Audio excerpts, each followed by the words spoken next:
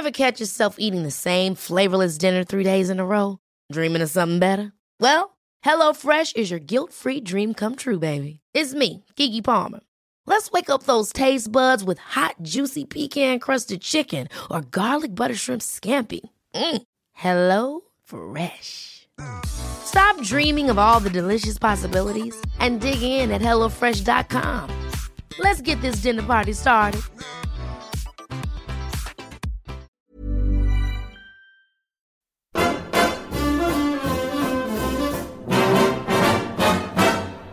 When the red, red robin comes bobbing along, there'll be no more sobbing when he starts throbbing his old sweet song. Wake up, you sleepyhead, get up, get out of bed, cheer up, the sun is red, live, love, laugh and be happy. What if I be blue? Now I'm walking through fields of flowers. Rain may glisten, but still I listen for hours and hours. I'm just a kid again, doing what I did again, singing a song. When the red, red robin comes bobbing along.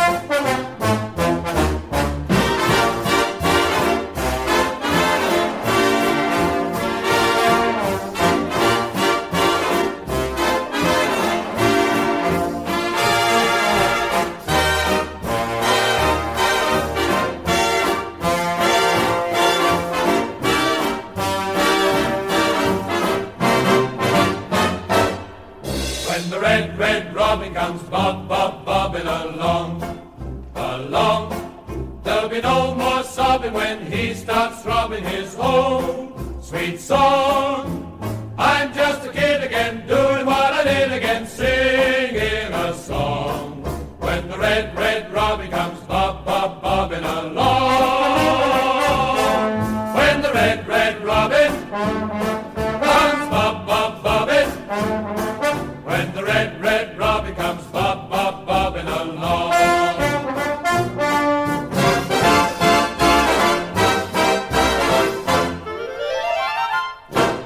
So, your highlight of the season so far? Playoffs, 2 seasons running, the miracle work of Bowyer and Jackson, winning at Priestfield for the first time in 39 years, or Louis Mendes losing his voice. Evening all, this is Charlton Live.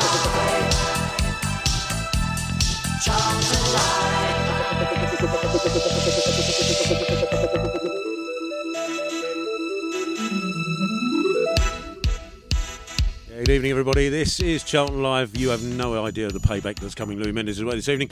He's right beside me, so I'm expecting a dig in the ribs fairly regularly. But we're here to talk about the victory at Priestfield Stadium over Gillingham. And joining me in the studio, Louis Mendes is here, but he's not saying anything. Hurrah! But opposite me is Nathan Miller. Nathan, good evening. How are you? Not bad, just getting my voice back from yesterday. Yeah. Did you do a bit of screeching? Yeah. You weren't the only one, apparently. Yeah, no, I'm good, Tel. Nice to see you back in the studio hosting. Been a while, hasn't it? I know. I have no idea what to do in the next. I'll probably last 5 minutes, and then we'll have to take. Yeah, then we might have to mime it the rest of the way. That'd be interesting for the listeners, wouldn't it? No, it's look. You obviously are far too young to remember our last victory at Priestfield. Yeah, just about 1980. I'm reliably informed. 7 years before my time, but I didn't know it was that long. Yeah, but well, it was a good win, wasn't it? It felt like a dead rubber, to be honest. Not really much sort of riding on the game, really. It just had that sort of end of season feel. But 3 points is the main thing. I think it's. I don't know quite what was the most satisfying. The fact that we went down there and gained the victory. I say the last time we won was 1980. I wasn't there for that one, so I've never seen a victory at Priestfield Stadium either. We've bagged a few draws in our time, but generally, it's a horrible place to go, isn't it? Yeah, it is. Yeah, I don't know if it's just because we don't win there. I'm not sure, or whether it is just horrible. Yeah, I was going to say. We were just saying off air. The sort of that's one of those grounds that next season I probably won't be at the front of the queue when they come on sale. I must admit, but yeah, it's an old school ground. It's just a bit weird, going into a which seems to be a stand made of Lego, but that's being complimentary. But yeah, no, it wasn't the greatest of stands, I must admit. Well, at least the rain stayed away. But like I say, obviously Josh getting his goal which it was his first, wasn't it? And then I thought, I'm sure he scored before, but it was the Donny one, wasn't Donny it? one, and they've refused to give it to him. So that was his first, officially anyway. Whether he's still in his heart, he's still claiming a Donny goal, I'm not sure. But this was technically his first goal, and both goals. I mean, you'll hear anybody who's there will know both goals very similar in build-up. Both started and finished by the same person. Good footballing moves. We did enough, I think. Once we'd gone 2-0 up, I wouldn't say we switched off. I don't think that's fair, but we controlled it after that, didn't we? Yeah, I think we was in control the whole game. I don't think they threatened us that much. I think they had a couple of chances, I think, but nothing really that sort of sticks out. But I think it was a controlled, and I think Bo said it was a perfect away performance, a 2-0. And I think, once we sort of got our noses in front, I thought we controlled the game fairly well. Good couple of forms. I thought Pratley done well. I know he's sort of splits opinion with some people, but I thought we had quite a solid game. I thought it was a great game, actually. And I liked, like what you were saying about the goal, the build-up. I did like the first. I think it was the first one where it came off Purrington's shins. I think it came off or something. It was one of them. It was like, but we were clinical yesterday, and the keeper was absolutely huge. So I think both finishes were good. Well, he kept us out last time, as I remember, single-handedly, pretty much. The last time we were down there. Or one of the times we were down there. I can't remember how long he's been there now, but he is a huge keeper, and Bayer referred to that in the post-match, which we'll hear later. Just to let everybody know, we are on Maritime Radio for the first time on 96.5 FM, so if you're listening on Maritime, welcome, as well as the usual streams that we're on. If you want to join us, please do, through all the usual methods. We're going to go through the aftermath of yesterday's game. We're going to listen to the highlights very shortly with myself and Greg Stubley, and then we're going to hear from Bowyer. We're not allowed to hear from Josh yet, are we? So we won't be from Josh, who did the post-match, so keep an eye out for that. That'll be coming later on after the usual news hounds have had their say. But one final thing before we hear the highlights, Nathan. Is it simply because we've never won there that people go down there? Because more often than not, it seems to us anyway that it's the Gillingham's Cup final. It's they don't have another local derby to get their teeth into, so we're the closest thing. And they've got this chip on their shoulder about us bussing in fans long ago, but which was all nonsense. But we did do it, but they were our fans anyway. Is it the whole thing that we never win down there, and it's all this attitude of them towards us? What is it? I don't know. It's difficult, because I mean, if that was their cup final, they didn't seem up for it. There was about 10 people in the stand opposite singing, but apart from that, they didn't really create an atmosphere. I think more or less it's quite a direct route, I think, for a lot of fans, especially for sure. It's one of the easiest for us to get to. Yeah, exactly. So even for me, in Bromley, it's just one train. You can get one from Charlton and Dartford and Bexley Heath and that. So I think it's probably an easy away day. A bit of banter that they think it's their cup final, and like I said, they didn't really turn up. But it's an odd one, though, isn't it? Got a theory about that, which I'll come to afterwards. But let's. If they're ready, let's hear the highlights from yesterday with Greg Stubley and some old geezer. And away for a Charlton throw. Quick one from Lepsley into Cullen. Cullen to his right is Aribo.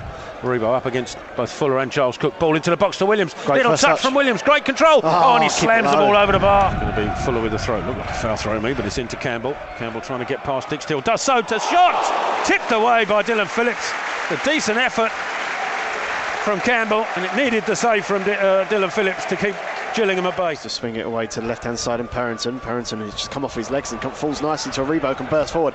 Aribo back to Purrington, crossing opportunity. Purrington ball to the box, it comes to Aribo, shooting chance. Yes! Aribo scores. Lovely composure from Aribo.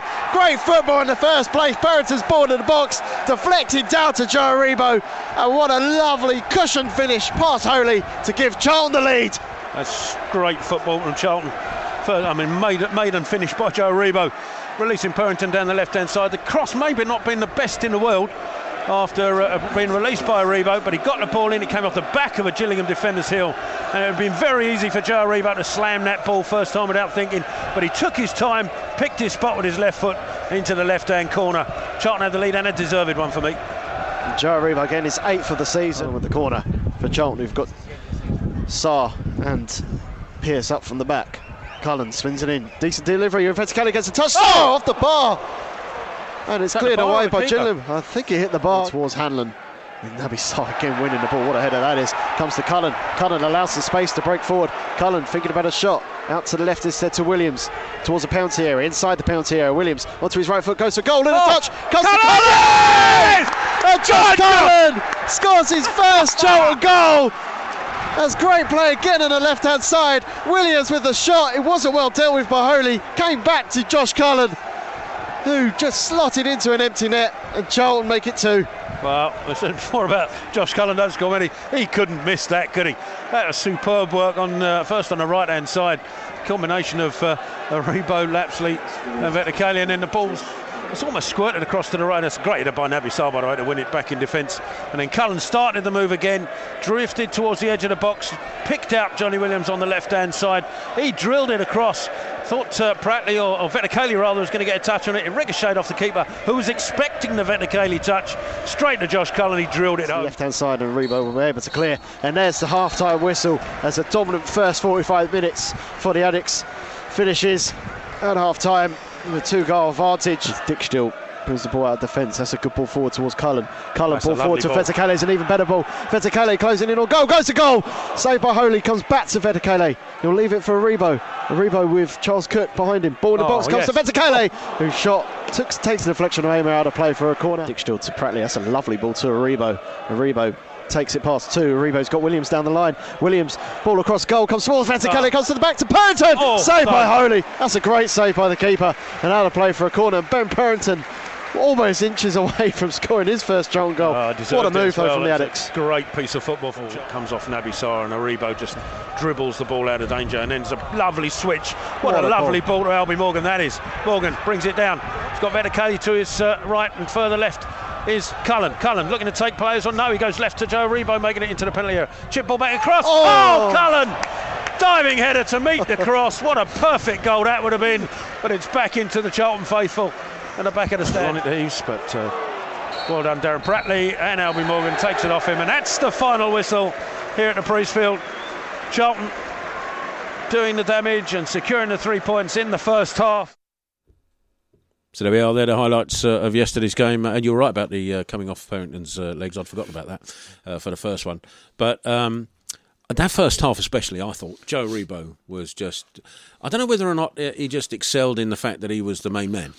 Do you know what I mean? I don't know, because he seemed to just be everywhere in that first half.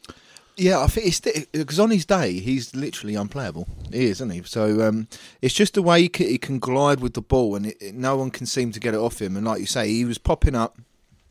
Things with Joe, he's obviously been given quite a lot of freedom, and he was popping on the right, on the left, and he's so fluid in his play. I think he's just hard to pick up. If you're a centre midfielder for Gillingham or any other team, if you try and man mark him, you ain't going to be able to lace his boots. So. Yeah, I mean, and when that's what I mean. It's on his day. I think obviously Pompey was another one that springs to mind. On his day, he's literally so good for this league, and you can understand why people are probably sort of circling with his contract coming up. But but yeah, I think at first half he was unreal, and I think Josh Cullen as well. I thought he was everywhere yesterday. I think he was hassling, because these sort of games, they're easy for people to sort of take the foot off the gas and start swanning about a bit. But I did think it took us 10 minutes or so, quarter of an hour to get involved in it, because I think the way we were set up with the 3 at the back and the 2 wing backs, I thought that the players just took a little while to understand where they should be, and there was a huge gap in that middle at one point. There was a big gap between where Joe Aribo were and Josh and Darren Pratley. I just thought it took them a good 5 or 10 minutes to get into it, and there was a lot of space for Gillingham to operate in that midfield in the first quarter of an hour. But after that, after they seemed to get used to it, they couldn't touch us. They just didn't live with us at all.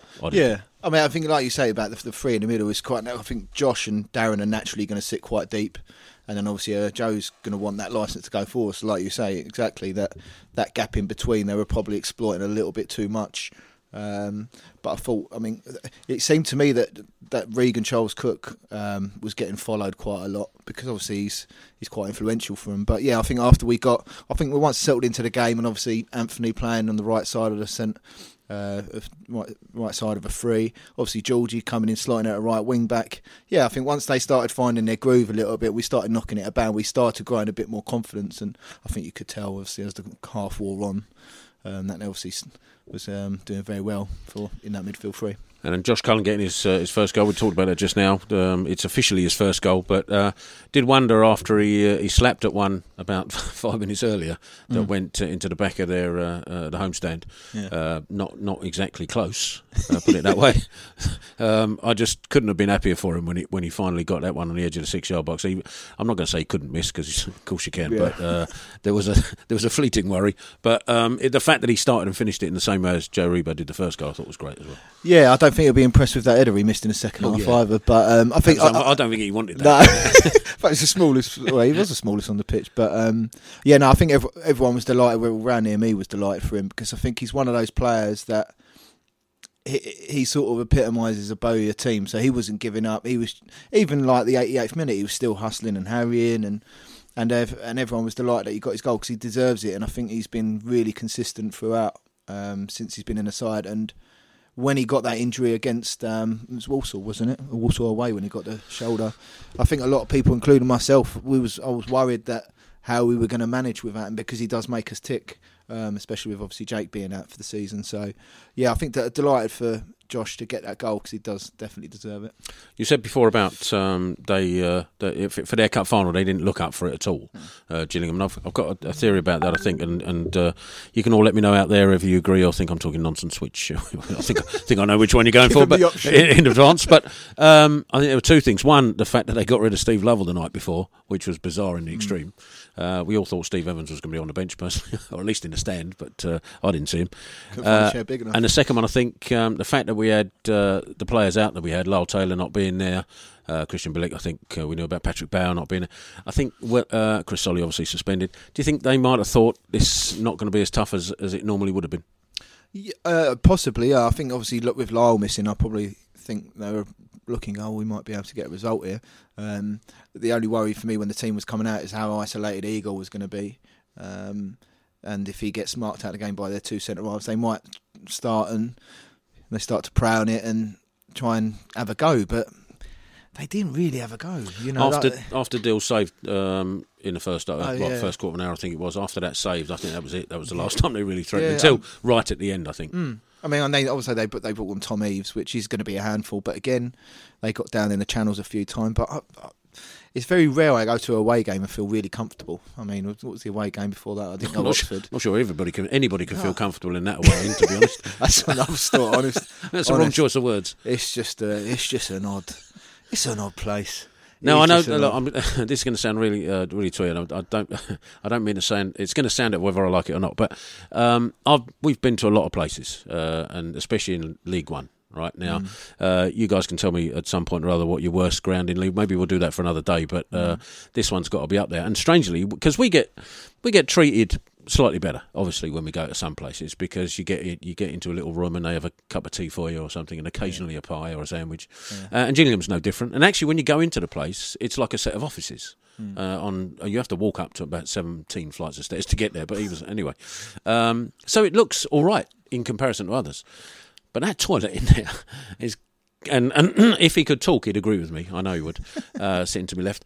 It's got to be the worst I've ever seen in my entire. Honestly, you had to see it to believe it. There was an old bowl of soup in the corner.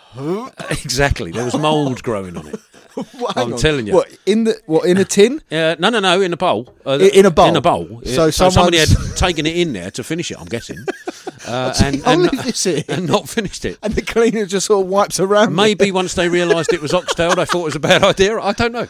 But so what did it taste like anyway? No, the sandwiches weren't that bad, so I didn't have to. But I'll ask Scoop later. He might know. But comfortably the worst. Anyway, I've digressed a bit. But it just added to the joy in actually getting a victory there, which I've never seen us win there. So I was particularly pleased. The team selection, when you heard about it, did that, as the group going in, you were in with the away fans, with everybody going, what was the talk? Would they think, should we have stayed in the pub?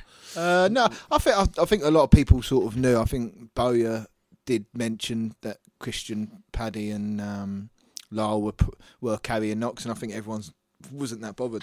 Not bothered, but they agreed with, not risking Lyle. I don't think anyone foresaw the formation.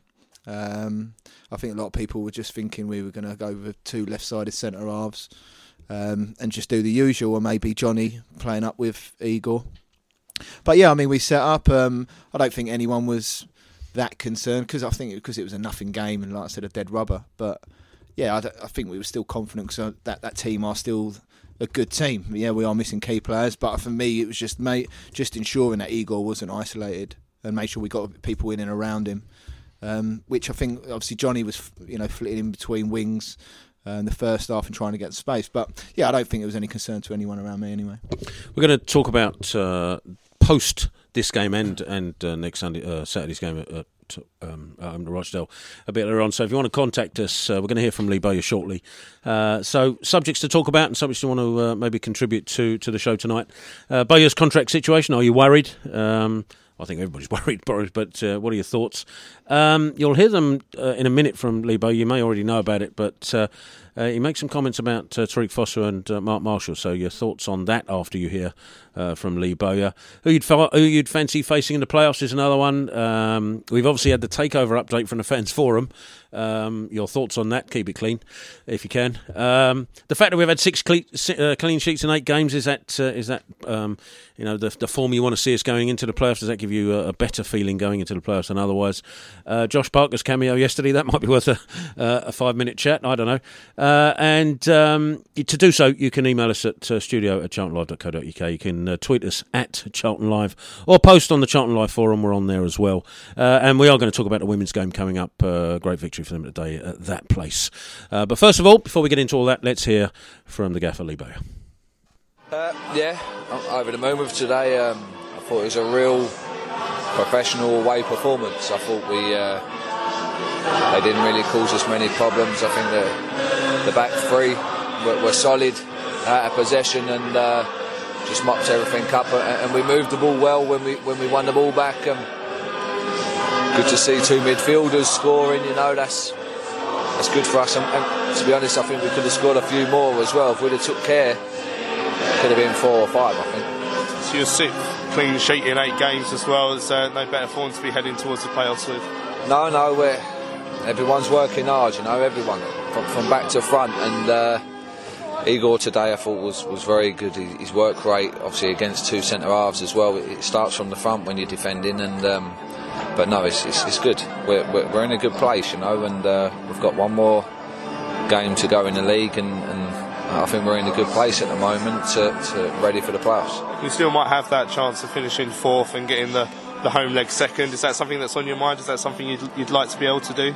No, for me, it doesn't make much difference. Some people say it's better to play at home 2nd, but for me, when I played in the Champions League, some times we played at home first, won 3-0, and then went away and lost 2-0, and so it's for me, it doesn't make no difference. It's not going to make that much difference, but we just want to keep winning games and see where we finish, and then we'll cross that bridge when we come to it.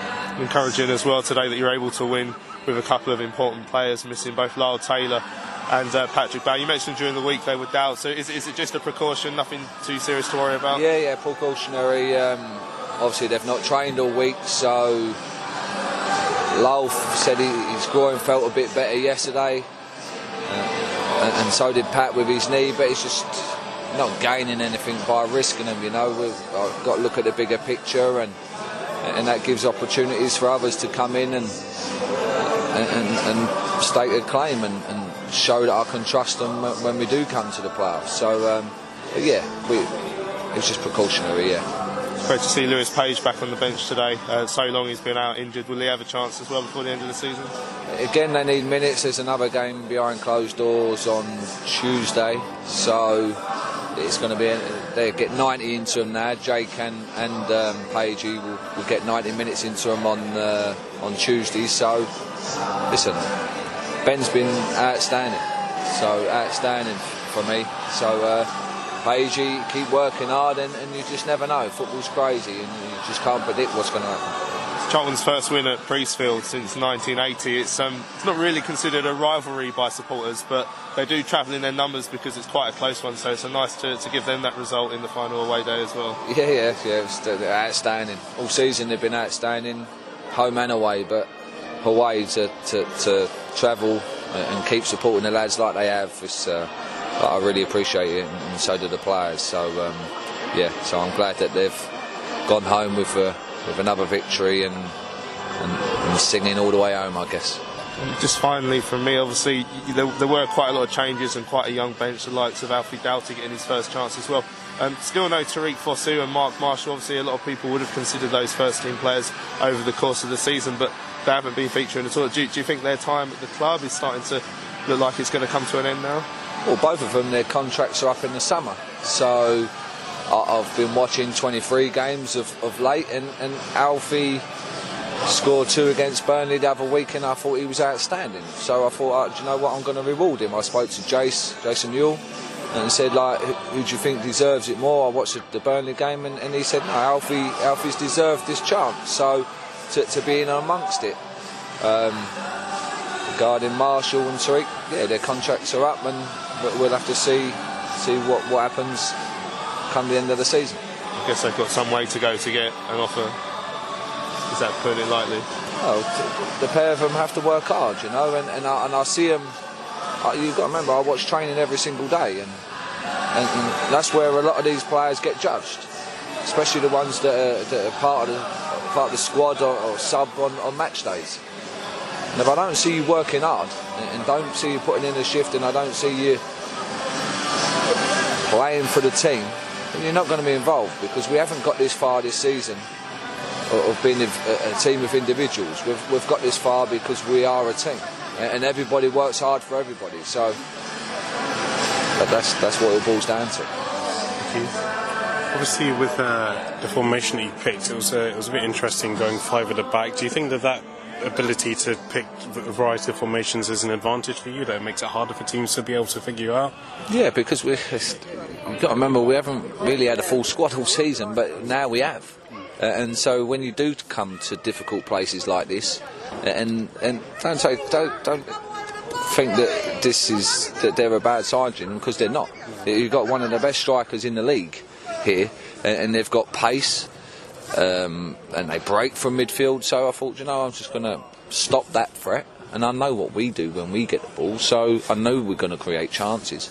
But you have to respect the team you're playing. That's every team, and when you've got a full squad, that it obviously helps. Obviously, just like you said, Tommy's being a massive threat going forward. Were you surprised to see him on the bench? And also with Brandon and Regan, Charles Cook being former Charlton players, did you obviously want to stop them as well from showing the fact that they could be a massive threat against our own club? Yeah, obviously when you play against an old side, then you want to try and impress and prove people wrong for letting them go, if you like. So I knew they're going to be a threat. Obviously, I wasn't that surprised that Eves wasn't playing, because I don't think he started the last game either, and obviously he's leaving in the summer. So maybe they're looking at what they've got for next season. I don't know, but they're a threat. Like they've got loads of pace. You had the front 2 pace, the 3 in midfield pace, and obviously with the sitter. So we had to be careful, and I wanted to have that spare one. I wanted to play Anthony there, because I don't think there's anyone in the league as quick as him. So I wanted to have that cover. So yeah.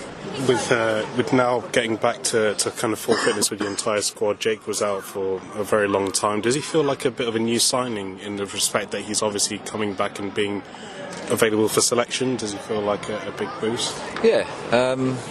Obviously Jake's been out since pre-season. He got injured in pre-season, and it's great to have him in and around it. He's worked so hard to get back to be part of the squad. So he deserves it. He's worked hard, and in training he works hard every day, and he does the right thing. So if there is a game where that I need him, I want to be able to be sure that he's ready. And lastly, looking forward to Rochdale, the last game of the season. In terms of the regular season, would you be looking to put Jake in the starting 11 for that and give other players a chance, or is it a bit too soon for him?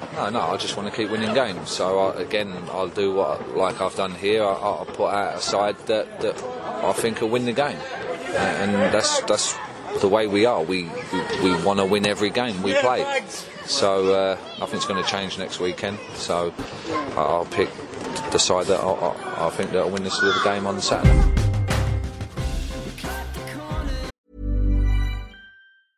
Ready to pop the question? The jewelers at BlueNile.com have got sparkle down to a science with beautiful lab-grown diamonds worthy of your most brilliant moments. Their lab-grown diamonds are independently graded and guaranteed identical to natural diamonds, and they're ready to ship to your door. Go to BlueNile.com and use promo code LISTEN to get $50 off your purchase of $500 or more. That's code LISTEN at BlueNile.com for $50 off. BlueNile.com, code LISTEN. Hiring for your small business? If you're not looking for professionals on LinkedIn, you're looking in the wrong place. That's like looking for your car keys in a fish tank.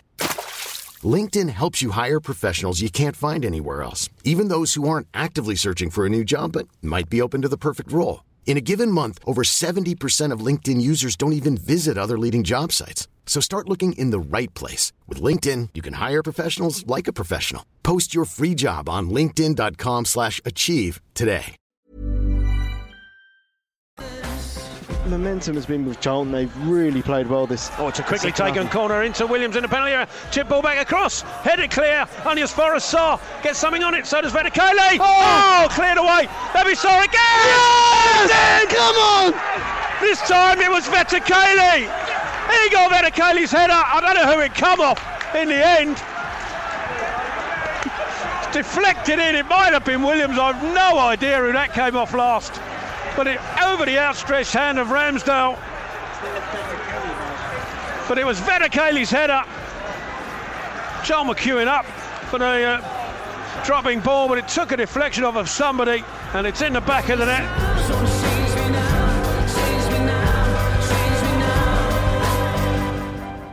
There you go, that was Lee Bowyer talking to the press, including Kermit the Frog, with background vocals provided by Louis Mendes.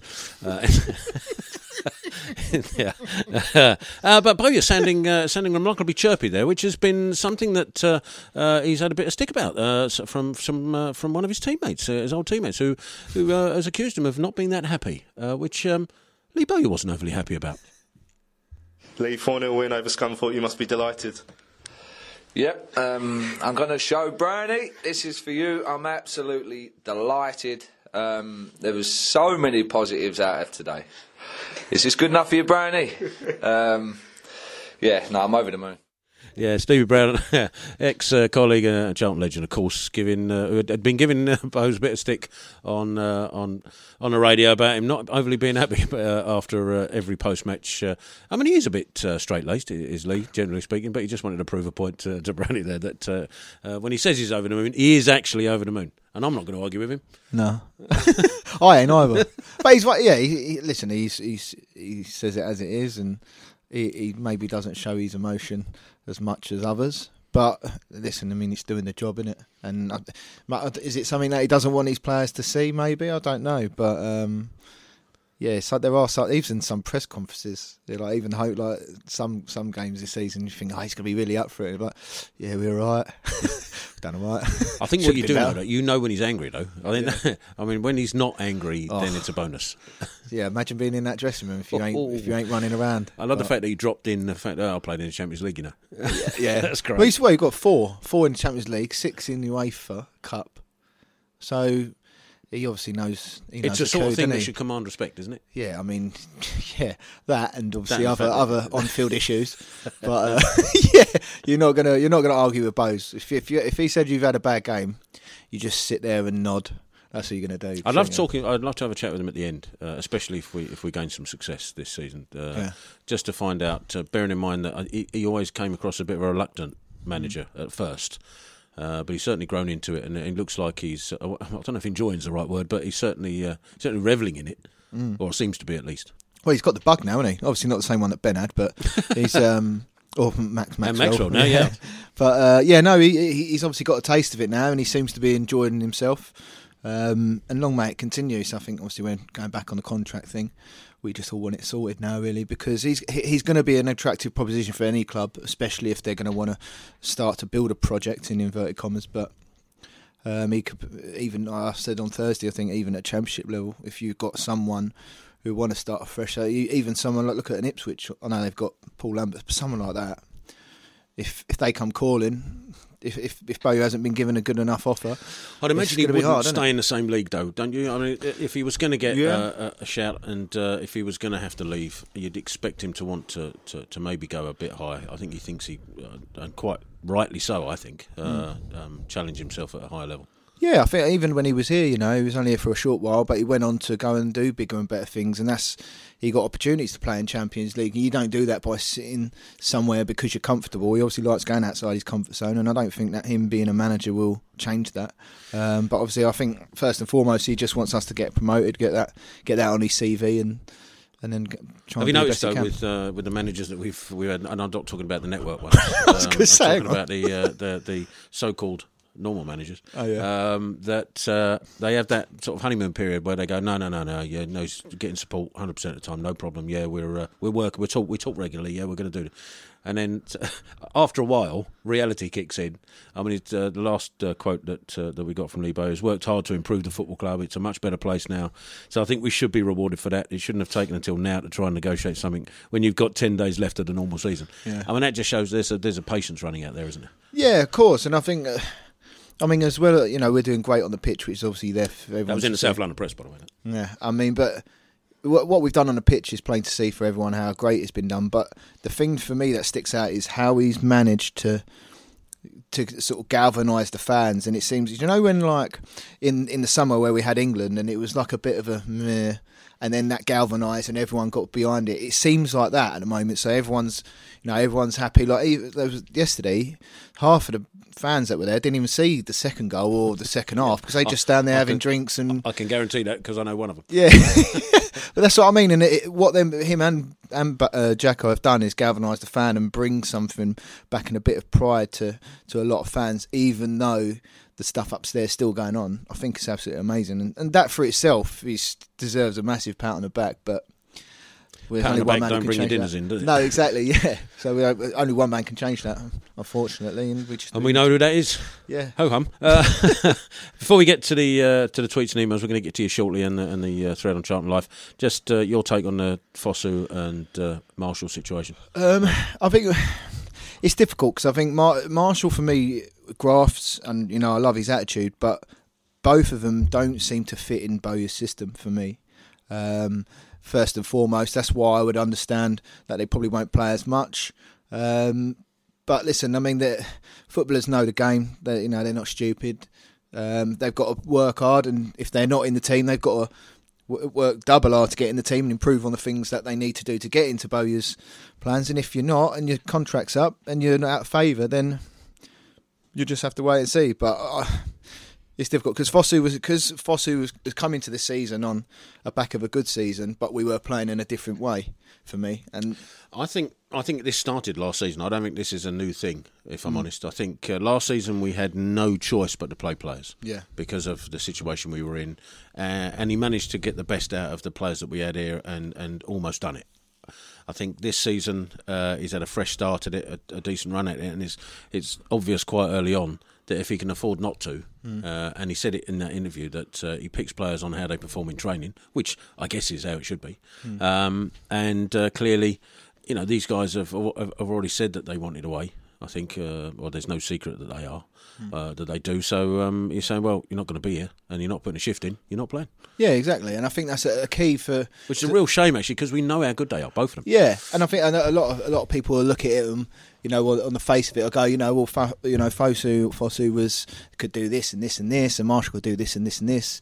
But like Bo said in his interview, he sees them every day. None of us see are they pulling their weight? Are they just sort of slouching around? I'm not saying they are, of course I'm not, but Bowyer sees it every day. So, and you can't really say that he's wrong because look what he's done. And you look at, I just think if we the way that we play, can I imagine, Fosu doing what Aribo does or doing what Cullen does? No, I can't. But that's not to say he's a bad player, but I just don't, for me, in my opinion, I don't think he suits the way that we play now. And by the way, maybe he's looking at one eye on the contract talks next season, and he's hoping he's going to be here.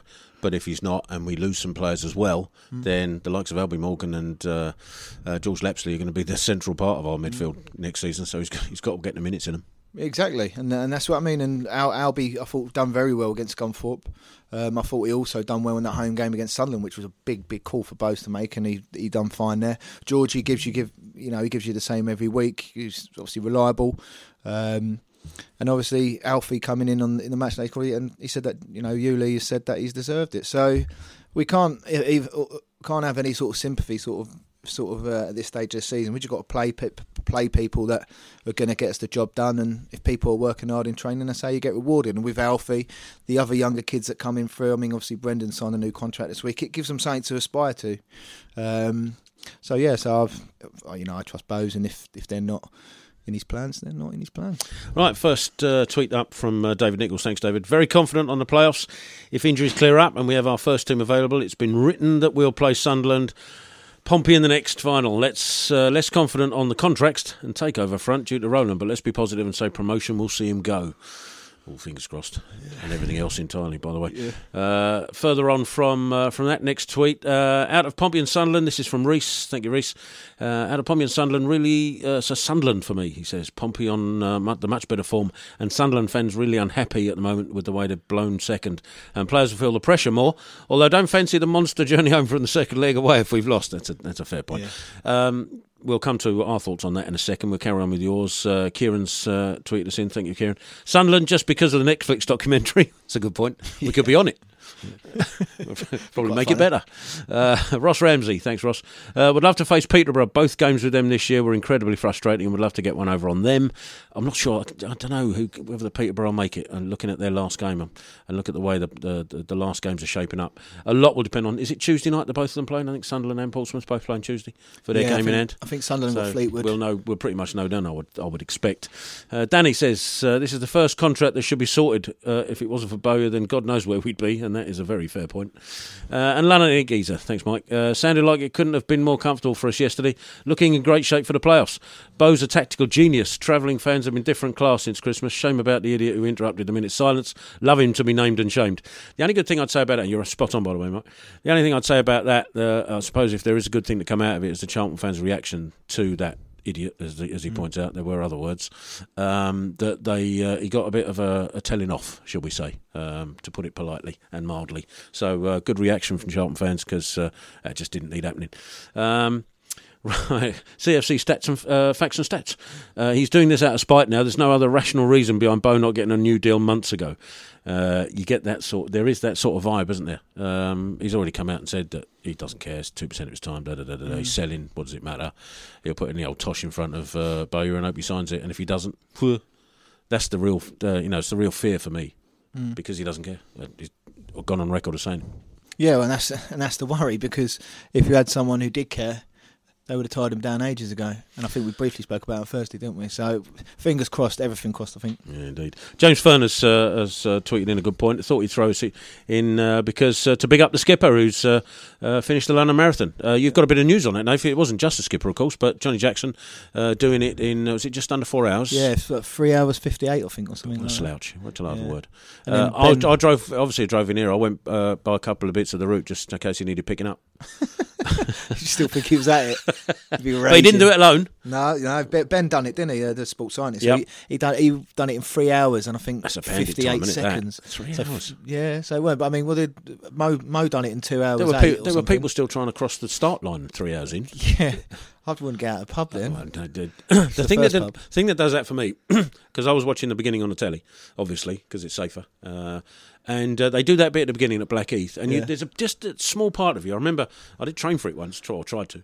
The second one in the pub bit, yeah. Just then but it's the bit where they show you the route. Yeah. And it doesn't stop; it just keeps going. Yeah, and the valley always pops up, doesn't it? And the valley pops up, and they go, oh, and that's halfway, and you go, oh. Yeah, that's the reason I don't do it. Yeah, no. So Ben done it in 3 hours 54. Jacko done it 3 hours 53. Well done, the pair, by the way. Which they done.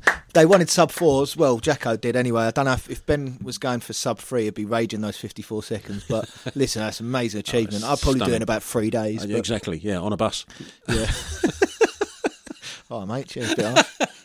But anybody who did it, if you're a Charlton fan, I mean, everybody who did it, obviously, but if you're a Charlton fan especially, huge congratulations and respect, by the way. Cliff Scales has tweeted us in. Comfortable, really, even without Taylor, Bauer and Bielik. Shows what a good squad we have heading into the playoffs in really good form. And that's true, isn't it? And it's in stark contrast to last season. Although we hit the playoffs on that decent streak, but you could see that both mentally and physically the squad were exhausted by the time we hit the playoffs last season. Yeah, exactly. I mean, I'm just looking now. In last 15, we're second in terms of form.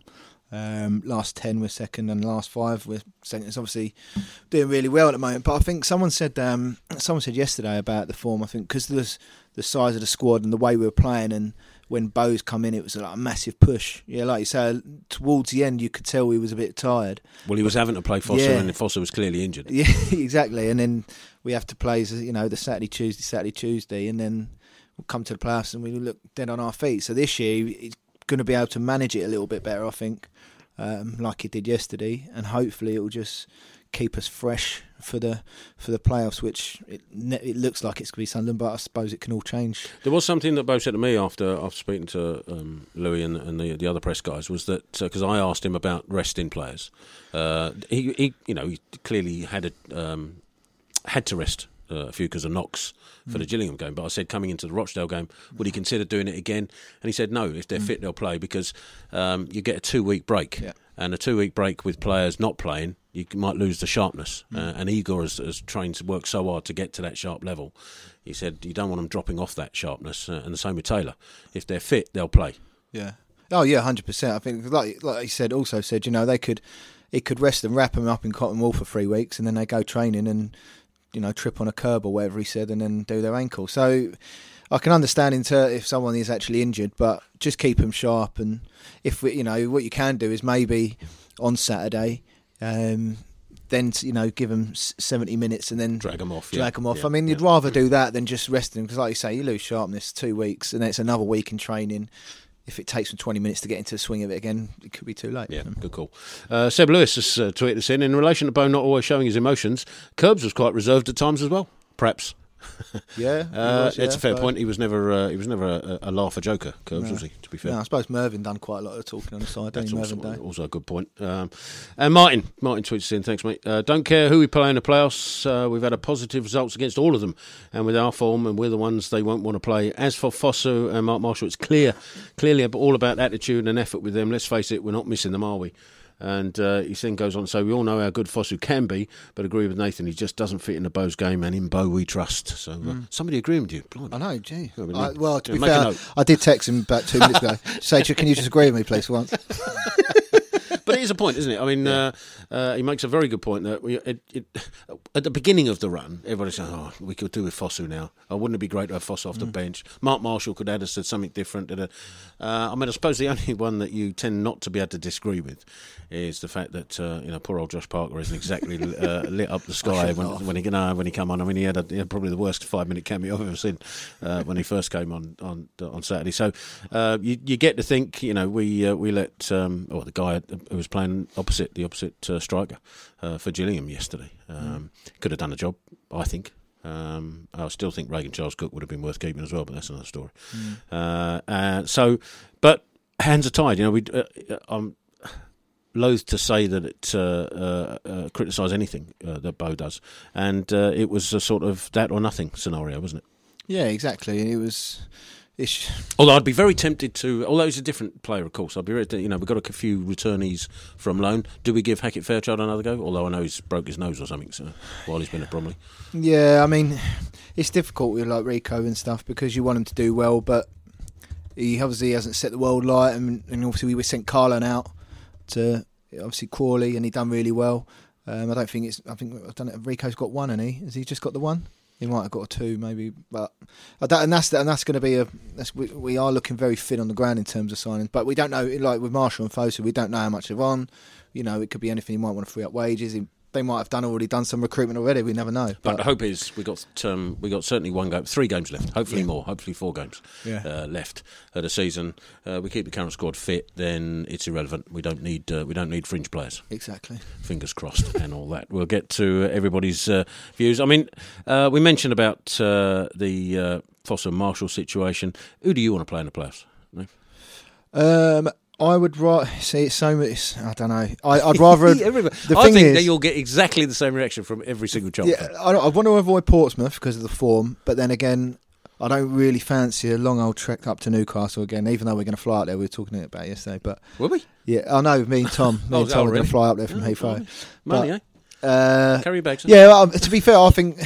I always go, I'd rather play this, but I'm now thinking, no matter what, if you're going to want to go up, I'm going to have to beat 2 of them. So, whoever it is, it is what it is. It is what it is. Yeah, and they're playing words of both. But the only thing is, I just don't want to go to Sunderland and have like 40 odd thousand. Well, let me turn that round a little bit then, because I tend to agree with Martin. It doesn't matter who we play; we still got to beat whoever it is, and when you consider, apart from perhaps Doncaster, who are 6th, or whoever ends up 6th.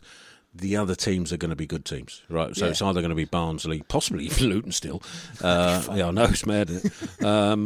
Portsmouth or Sunderland. Now, none of them are slow. I mean, last season when we went into playing with Shrewsbury, wasn't it? That everybody thought, Shrewsbury, doable. I think there's not that feeling this time around. It's going to be a tough game, whoever we play. So let's forget about that. Whoever we got to play really well to beat them. Moreover, does it matter home or away first for you?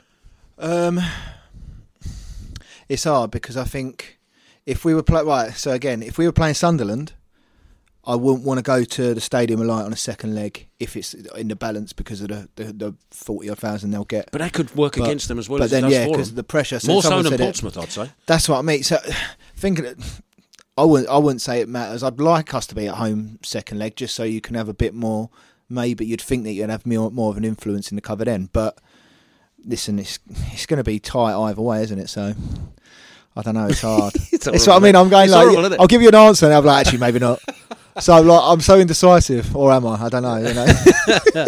I think we've got to go by the. It doesn't matter. Whatever hands dealt us, then we've just got to go with it. 100%. And I think we're in a position now, personally, where look, if you'd have told me beginning of the season that we go to Priestfield and win. If you'd have told me at the beginning of the season we'd go to AFC Wimbledon and get, do you know what I mean? All the things we've done this season, it almost, I wouldn't say broken every hoodoo, but we've done things this season that you wouldn't normally expect to happen. So I think I don't think we should fear anybody. Just go. Let's just go and do them. Yeah, both home and away. Yeah, I agree with you, 100%. Do I believe that myself? Probably not. Say that just before you go live on comms, and then we'll ask you the same question. So anyway, we'll continue reading your tweets and emails very shortly. We'll also come back. We're going to talk about the women winning at that place this afternoon, which was a great result for them. But back in a bit.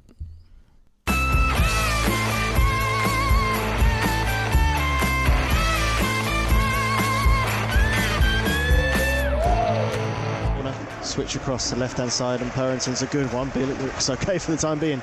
Perrington looking to take on Thompson. Instead goes back inside to Cullen. Needs a little bit of support. He turns, works a bit of space across. Cullen, ball into the box, finds Aribo! Yeah! 1, Joe Aribo! Joe Aribo with a superb goal! Turn inside the penalty area. His shot went across the face of goal, and McGilvery didn't even go for any, and it's past him and into the back of the net, and Charlton just before half-time had the lead.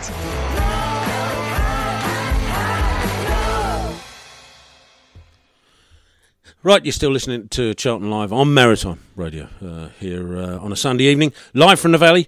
We're asking for your opinions on all things Charlton. The game yesterday, of course. Excuse me, I'm catching Louis' disease. I wonder if it is catching, because he is quite close. Do you know what I mean? Lucky there's no webcam. So what's your thoughts on the Bowyer contract situation? Bowyer's Foster and Marshall comments as well. Who do you want to play in the playoffs? Are you bothered whether it's home or away first? What are your thoughts on the takeover update? I'm not sure we should call it update anymore. We'll call it something else. Nonsense? Garbage? Bore update or something. I don't know. Dear.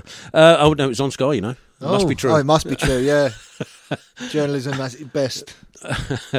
And anything else, Josh Parker, his cameo. What would be your lineup for the play? Would you rest players for this coming Saturday against Rochdale, just to keep them for the playoffs? What are your thoughts on all those things? But going to your emails, we've had an email from Daniel Farmer. Game was okay yesterday, nothing special, good 3 points and roll on the playoffs. My concern is, like many, what happens when the season is finished. Will Bowyer still be here? Will we have a squad next season to compete, whatever league we're in? I will still continue to go like the rest of us, and you and the boys in the studio, excuse me, but I really can't see the rat selling, and especially can't see him dropping his price. It's madness that Bowyer has not got a contract offer, well, a decent one anyway, and if he goes, most will probably follow him out the door. 1 game left, and this is not sorted, an absolute joke. Yeah. Hard to disagree with much of that, is it, No, really? no, Dan's spot on, really, and it's got to a stage where... every Thursday we come in and something else, excuse me, is something happening, or the contract's not be good enough, and worrying about what it's going to be like at the end of the season. But it's for me now, I'm just trying to park it to one side at the moment and try to put all the focus and energy into the upcoming games. As much as it is concerning, I just think we just need to go with bows and just put it all into the last couple of games and cross that bridge when it comes to it. But there's always going to be that sort of thing in the background of your mind that's going to be a worry. Well, I guess, though, if we can do it, if we can achieve something this year and get promotion, would it? I'm not sure it would, actually. I'm just trying to think myself before I even answer the question or ask the question. Would we be better off being a basket case club in the Championship or a basket case club in the League One, where we could go down to League Two? Well, exactly, and I think it'll all depend on if we do go up.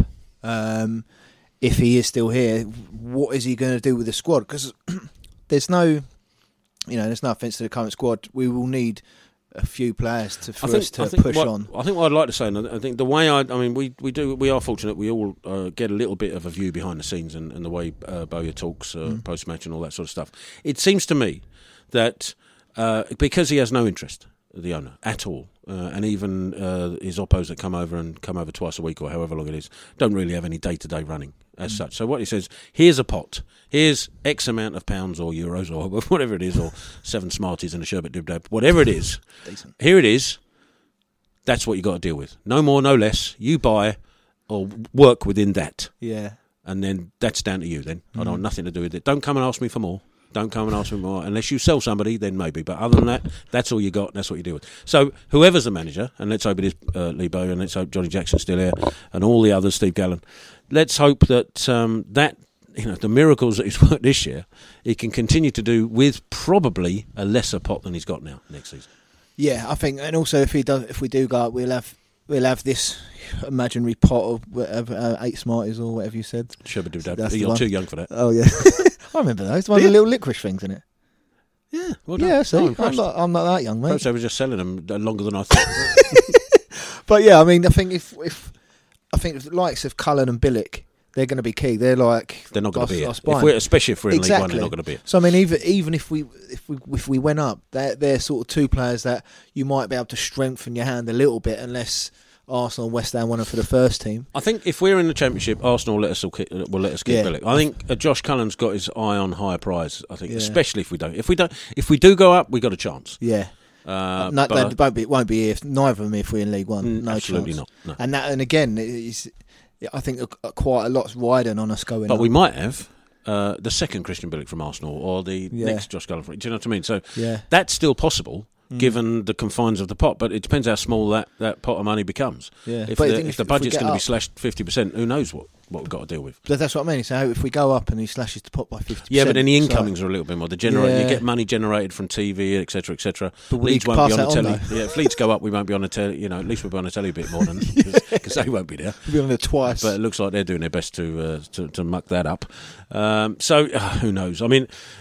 The hope is obviously, and I know Mr. De Turk said it in the fans forum meeting that he expects to be gone by June, but we've heard that before, haven't we? Maybe the pressure. I mean, I don't know if you know the situation that Card actually have gone to the Belgian embassy. Well done them, by the way, to put pressure from different angles, and I think that's genius. Actually, I mean, it's a sort of thing that it's thinking out the box a little bit, and I think that may be where we've got to continue to do.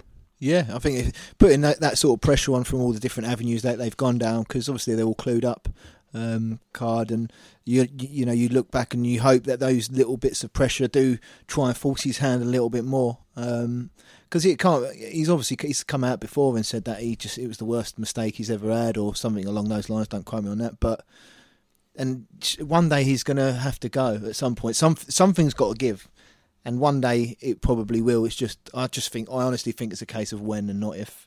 Oh no, I'm certain that's true as well. But yeah, I'm still hoping for June. But I've said loads of times. But you're not saying the year, are you? You're just hedging your bets on the year. Exactly. That's what it is. I hopefully, I'm still alive when it happens. But you look at me like that. But no, listen. I just not trying to get involved with all the rumours and stuff. It happens when it happens, but. It's disheartening, especially how we're doing so well and how great we could be if Bose was given. Look, let's try and continue the positive vibes that are around the place, exactly, and say, look, with what's going on, let's turn this on its head a bit. I suppose with what's going on, the fact that we're even sniffing close to this thing is remarkable. Let's just follow the wave, shall we? Let's ride on it as long as it takes us. And I think there's been already a couple of tweets, and Bo's mentioned it a few times himself. It's clear to us when we're doing the commentary. You asked a question earlier on about could you hear us? Yeah. Where we were, yes. Oh, good. Comfortably, yes. Probably bad for you because you didn't have a roof, so it didn't echo round inside. But comfortably noisier than home fairs. I mean, we were over a quarter of the capacity, which not the attendance that was there yesterday, and we've had some away following that's just been rocking in the last few months, and it's been brilliant. I mean, when you consider what's going on, it's just phenomenal for me. And great to see. I mean, it'll take a long time for that Wickham away following and the noise created from that to get out of my head. I think it was just superb. And so if we can recreate that in the playoff away leg, we'll be all right. Yeah, definitely. So we got. I mentioned briefly about that visit to the Belgium embassy that Card in, and Matt Wright's let us know all about that. A senior official at the Belgium embassy apparently is going to raise concerns about the activities of Charlton under owner Roland de Châtelet with the Belgian government and public officials. Councillor Alan Leroy, who reports directly to the Belgian Consul General in the UK, hosted a delegation from the Coalition Against Roland de Châtelet on Wednesday, April the 17th, at the embassy in Belgravia, which sounds posh. He listened closely to the Card representatives outline the actions of his countrymen were having on or harming the club, I should say, its supporters and its wider community, as well as attracting widespread ridicule in the media across the football industry. And a Card spokesman said that they were very impressed that Mr. Leroy was so well informed, which shows how much attention the actions of our owner have generated beyond the football world. He had a good knowledge of the situation apparently at Charlton, particularly with regards to the issue of the unpaid staff bonuses and de Châtelet's recent bewildering rant demanding that the EFL buy the club from him. I'm not sure I'd want the EFL to buy us, and they're not given their current status. Anyway, leave that. Among the issues highlighted were the possibility of further protests against de Châtelet in Belgium if he fails to deliver on his commitment to sell the club, announced 15 months ago. Oh, that sounds even more depressing when you say it like that. And that these protests are unlikely to be restricted to St Troyden, where his hometown is. The representatives also assured Mr. Leroy that the coalition had nothing to do with the graffitiing of premises linked to de Châtelet earlier this year, and no knowledge of who was responsible, but explained how it would not be a surprise if other groups took an increasingly militant approach should de Châtelet remain at Charlton. And that's an interesting point, actually. I mean, most of the time, all our protests, or the protests, I shouldn't say, the protests have been top notch and well within the constraints of the legal requirements. But it doesn't take long for this. If this carries on, we saw the idiot yesterday, or heard the idiot yesterday, just in the minute silence. It just takes a few people with a slightly more a slightly different approach to just take it over the edge, and none of us want that to happen. Although the Belgian embassy is unable to interfere in private matters, it said, Leroy noted the concerns expressed to him and pledged to report back to the relevant authorities in Belgium, which include government officials, the regional authorities and the police. A Card spokesman added, no one is in any doubt that de Châtelet needs to go, including de Châtelet himself. But it's almost a year and a half since he said he was willing to sell up, and he's still here there, despite numerous interested parties. It's high time he set a realistic price and sold the club, which would be a relief to everyone concerned. And our thanks to Matt Wright for sending that information in. But again, it just shows the genius that we have at this club, that they can do something like that. And we've tried, or Cardiff tried, and fans have tried a number of things. And it's clear, I think, that the stuff in Belgium is the stuff that tends to resonate more than anything. Yeah, I think, and then I've just got back on what you said about Card. That all the protests that have happened, they've obviously been absolutely fine. We've been, like you say, with restraints of the law, and it's been fine. But you will get some people will take it to the extremes, and you're never going to get away from that, unfortunately. Right, just gone 8 o'clock. We'll be back with more of your thoughts, and then we'll look ahead. I know we're going to do that Thursday anyway, but we'll look ahead to what's coming up, and we'll talk about the women's result at that place. She don't need no one else. She just wanna get that shot, if I'm in or if I'm not.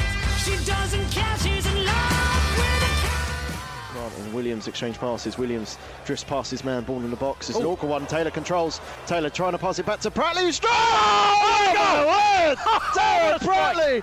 What a strike from the Charlton midfielder on the edge of the box. Touched down by Lyle Taylor. And Darren Pratley unleashes a hell of a strike past Arnold down to his left. Could do nothing about that one.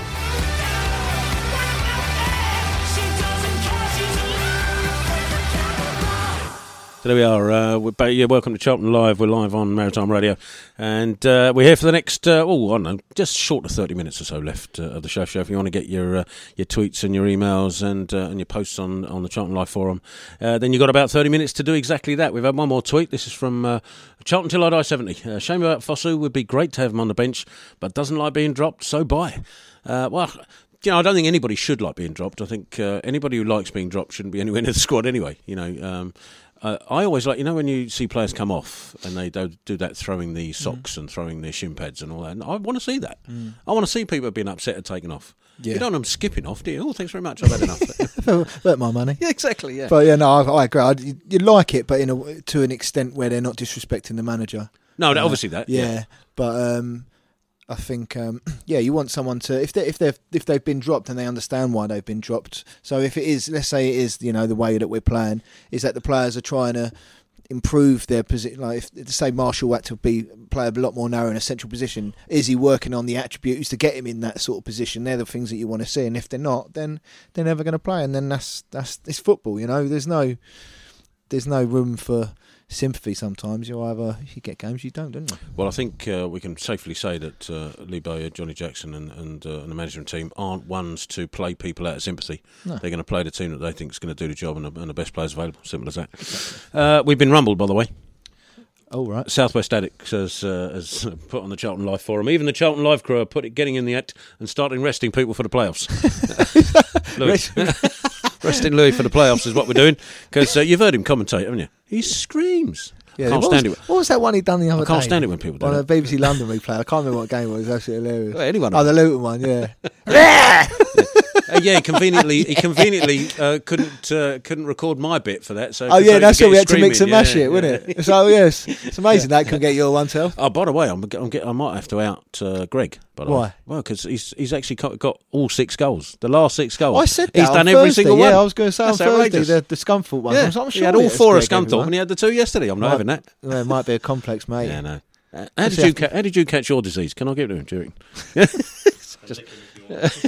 Oh my God! Oh, he's talked.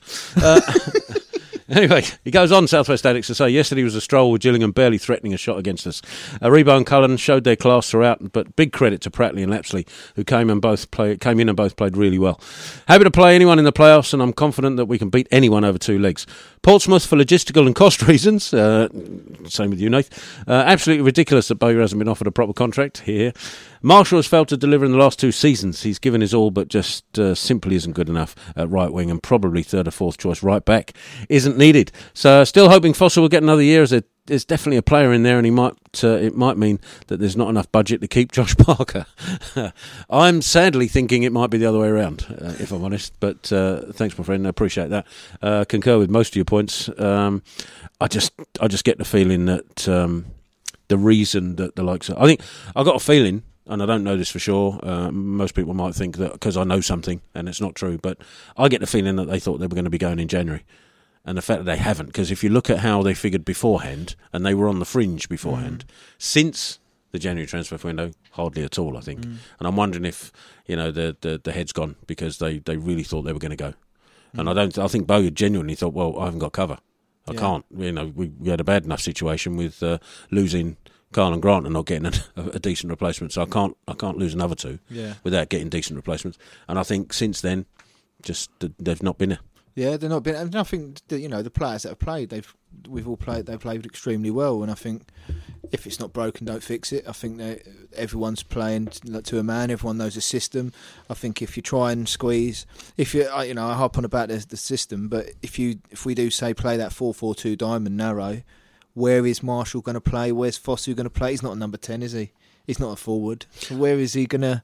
He might be able to play... I know sometimes we flit into going to those two where Johnny goes out wide, or maybe... But they're inside forwards. They'll always drift in. And I know Fosu can, but I don't know. I mean, the game that we done up at Coventry on Boxing Day stuck out for me. Like, the ball wasn't sticking. He played quite central there, and it just wasn't working. But... Like I said, there's no room for sympathy, and if you're not doing the job, you're not playing. Yeah, there's one team I'm pleased we're not going to get in the playoffs. Coventry. Only team to do a double, isn't they? Yeah, I mean, they just seem to have it over us.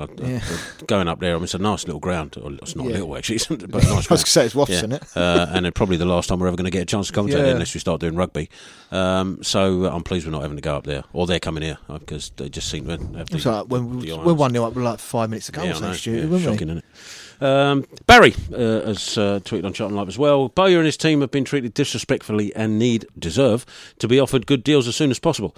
Hopefully when they sign you'll see some of the players commit to contracts as well. This does require the Belgian to realise he will have to pay the going rate for these people or we will lose them. Don't want to play Sunderland in the playoffs due to the travelling distance, but we'd be happy to play them at Wembley final. Think with a fit squad and a decent referee we can beat anyone and get promoted. Don't talk to me about them. Has been great this season to see the fans and team pulling together, and just hope the current feel-good factor isn't ruined by a loss in the playoffs or lack of investment in the coaches and team. I think that's the one thing, and thanks Barry, by the way, the one thing that is niggling in the back of my mind, I've been to Wembley twice. We've won one and lost one. It's a horrible place to be when you don't win. Yeah. It's a fantastic place to be when you win. It's a long way home, but it's just a horrible place. I mean, it's only the full members cup final. There was only like 50 of us. The what? Yeah, exactly. The old Carabao Cup as was. And what was it called? The full members cup final. We lost to Blackburn 1-0. What year was that? 1920 something. No. I was going to say I thought it was like 1892. No, when was it? When was the full members? 80. The full members cup. Yeah, I've never heard that in my life. 87-ish, I think. I can't remember. I'm trying to think. I mean, lost to Blackburn. Stephen Hendry in the header. Stephen Hendry. Yeah, in the full members cup final. Oh yeah, I think that was when we were playing at that place. And one of the rounds was in the Fogham. There was about 20 of us there. Yeah. It was one of those sort of things. A horrible thing. But we still went to Wembley. It was a day out. We lost. I've never felt so depressed. It's horrible. Winning, however, as we all will probably. You'll remember that one. I was 11, yeah. 11. Yeah. And my old man gave me a $5 for every goal and penalty we scored. Did he? That's not a lie, yeah. Oh, man. I bet he's still paying, isn't he? No, literally. I remember I bought loads. Do you remember Pogs? Do you remember Pogs? Yeah. That's what I spent all that money on Pogs. Did you? Yeah. Crazy, isn't it? Yes. And sweets, as you can tell. We're going to have sweets I'll let you get away with. Pogs. Yeah, mad. Oh dear. Did your dad have a Pogs franchise or something? So no, he was quite happy to give you the $5 because he knew he was getting it back. The worst thing was, because I spent it all on Pogs, you know what I got for Christmas? A Pog making machine. This is no lie. Honest God. Because he gave me all the money, so I would spend it on, thinking I was going to new trainers. No, Pogs. I need to meet your parents. Well, he's me a Wolf fan, isn't he? So. No, then I don't. Bristol Attic, thanks, mate, has added to the Charlton Live Forum. We'll be asking you a few things as well. Who would you like to face in the playoffs? Don't care, we're in good form, being realistic, have been resigned to the playoffs for some time. The other teams will either be disappointed that they've missed out on autos, or in the case of Donny and Posh, probably Donny, would be in the same position as us last year, having only clinched their spot in the final weekend. We've nothing to fear, we can beat all of them. Shambles only to this is about Bowyer's contract. Shambles only to be expected with this short-term regime. Lord Bowyer should be able to name his terms, given the miracles he's worked this year. And on Tariq Fosu and Mark Marshall, no and no in that order. In Lord Bowyer we trust. Cheers, my friend. I even asked the question again for no reason at all at the beginning. But yeah, I mean that's the point about the playoffs, isn't it? You'd hope anyway. That's the hope we cling to, that whoever above us that ends up in the playoffs are going to be disappointed. Yeah, I think I don't think a lot of teams will want to play us for sure. But I like you said earlier, I think to go up, you're going to have to beat two of them. So, and I think on our day we can beat anyone. But then at the same time, probably on Sunderland, Portsmouth, and Donny's day, they can beat anyone as well. So. Everyone's in the top 6 for a reason, so it's going to be tricky whatever happens. But I think on our day we could. I mean, breaking them down. Let's take them one by one. Luton, probably been the toughest game. Luton and Barnsley, I guess, away from home, both away from home, were the toughest 2 games we've played. I think out of the top 4 that are there. But we still got something out of Luton eventually, and then we did them at home, albeit without their top striker. Barnsley would worry me because they are a very good side, especially on the break. Footballing wise, I think Barnsley would be the side that I'd be scared about, purely in terms of football ability. In terms of the other two, Portsmouth and Sunderland, I think for me, I think I'd actually prefer Sunderland in the 2-leg thing, because we've beaten Portsmouth twice. The law of averages says they might do it once. So, and the fact that with Sunderland we've drawn twice and we should have beaten them both times, hopefully that gives us the edge. And Sunderland will certainly be disappointed that they haven't gone straight up. They'll have a big following, but that creates its own pressure for me. Portsmouth's away following is decent, and they don't tend to get on their team's back, I don't think. So for me, it doesn't matter in the final. I'm not bothered. But in the semis, if we had to have a choice, I'd probably actually pick Sunderland. I think in the final, regardless of the distance. Yeah, I think so. In the final, it's weird because I was thinking like who I'd won in the final, blah blah blah. But I think form goes out the window in a final. It's 90 minutes, 11v11, isn't it? And it's whoever manages the game better and who get themselves composed the most. But Christian Billick with all that space in it at Wembley, that's what I'm looking at. Well, yeah, all that space to run into. Exactly. So I mean, even though logistically it's going to be a pain and we'll probably have to fly there, I would agree to an extent. Still talking about flying? Yeah, no, baller. But yeah, no, I agree. How much with do you sell saying. them pogs for? Hey? Well, Johnson, I've still got a machine. Well, no, if you can resell them, yeah. But yeah, I know what you're saying. But I think with the Barnsley game, it was weird because that first half they blew us away. But didn't we have like a bit of an injury problem? Like Pearcey come off early doors. It wasn't a great. I wouldn't say great. That's probably disrespectful, but no, we had our problems. That first half, we couldn't live with them the first half hour, and they scored that screamer, that Tiam, didn't he? Yeah. But yeah, I think Barnsley would be, that I would fear them. I think, and I was thinking about it now. If someone said it on the messages in earlier about the pressure that it will probably create, especially if they're at home and if we get an early goal. I've got to say, if you're talking about teams being disappointed, if Luton don't go up automatic and end up, man alive, they're going to be. Barnsley win their last game. Pompey win their 2, which Pompey have got. They've got quite an easy one. They've got Peterborough and Sunderland. No, Fleetwood is one of them, I think. Yeah, from memory, I think they've got to play Fleetwood. Luton have got Oxford, and Oxford have they've won. They've got one of the best forms. Yeah, Sunderland have got to play they? Oxford on Tuesday. That's exactly. their game. So Robbo could have a little say in the little race, couldn't he? Which I'm sure he's relishing. But it'll be interesting. The final games of the season. Let's go through them. Doncaster are at home to Coventry, who are no longer in it now. Yeah. Barnsley away to Bristol Rovers. Portsmouth are at home to Accrington. Sunderland are away to Southend.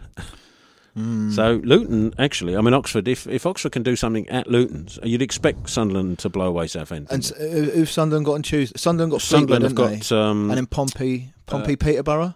Yes, correct. Yeah, both of those are correct. That's what I mean. So I think Peterborough seem to have lost their heads. They lost 3-0 to Walsall.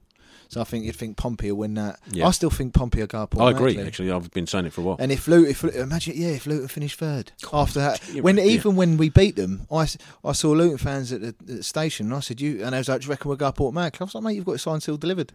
It shows how wrong it can be after a couple of games, isn't it? Interesting times. Final forum post for now, actually, from Coops. Evening, gents. Good win yesterday. Think we'll finish 5th and Sunderland in the playoffs. Portsmouth at Wembley and win that. As for Bowyer, I think Roland is waiting for an outcome of the playoffs before the contract situation is resolved. Bit of a worry.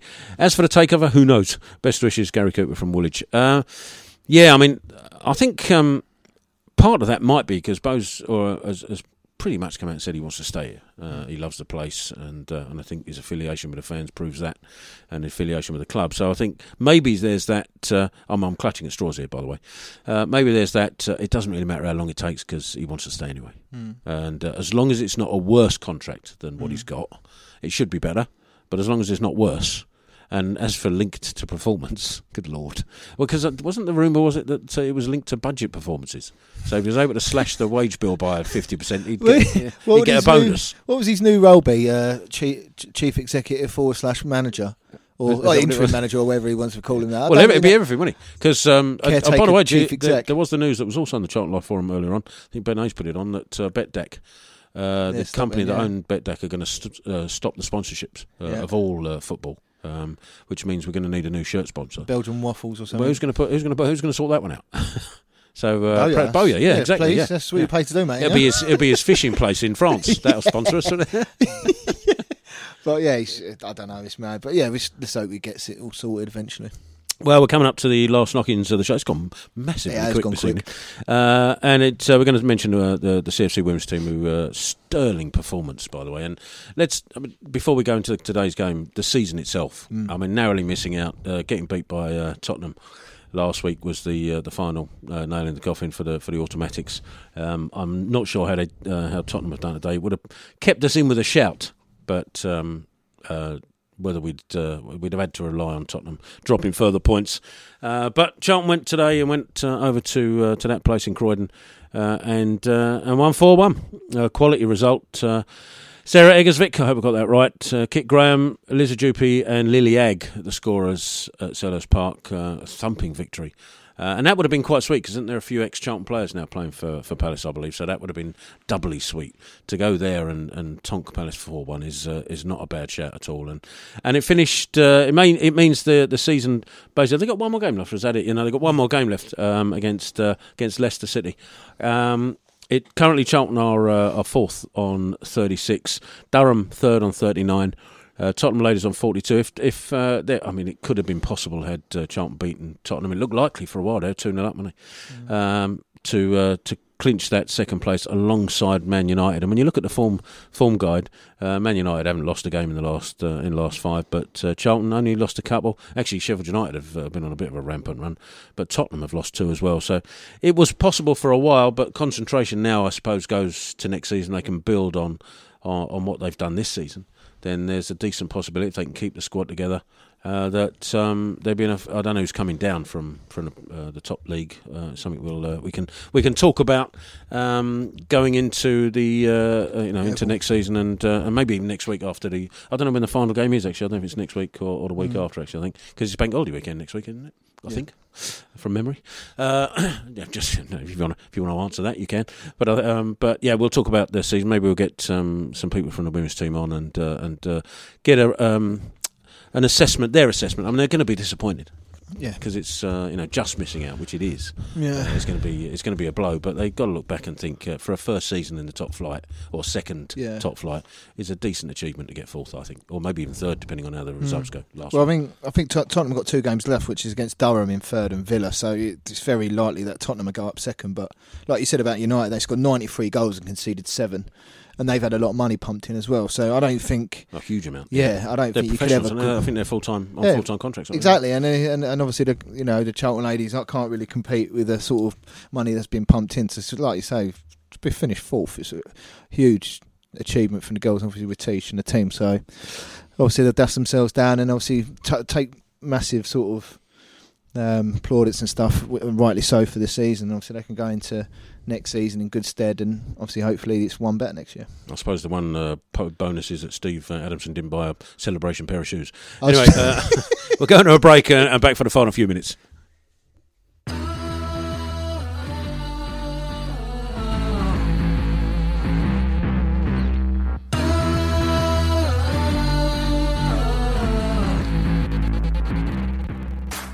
from Solly. So Solly wins the ball and then stabs it forward.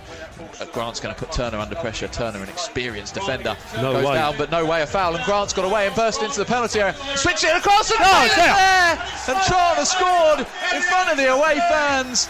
It was Grant up against Turner. Turner went down claiming a free kick.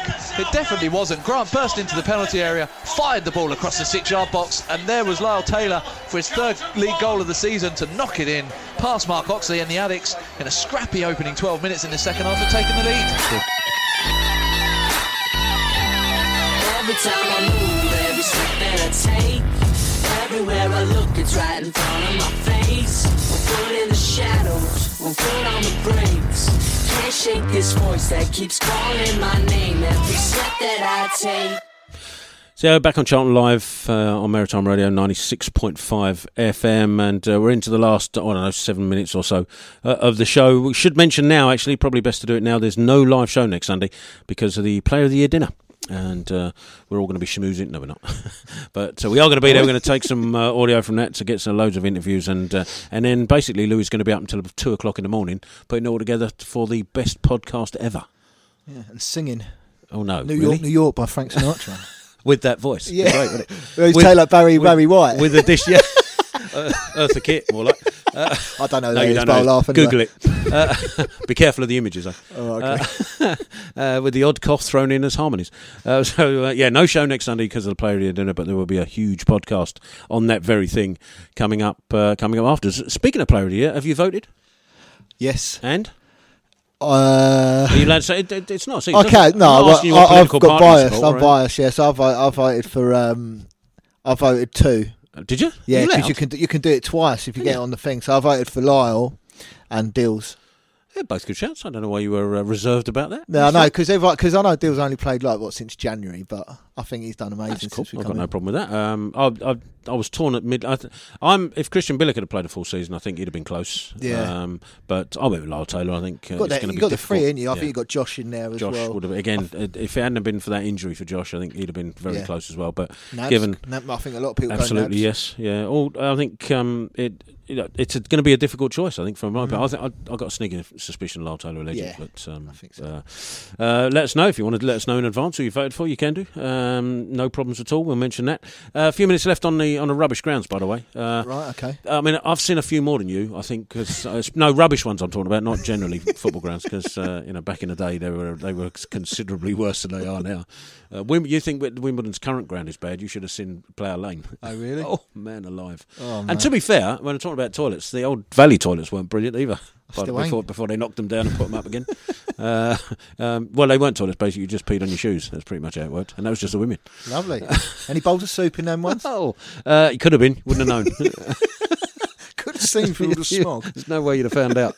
All the smoking. That's what I remember from Charlton. It was smoking in there, wasn't it?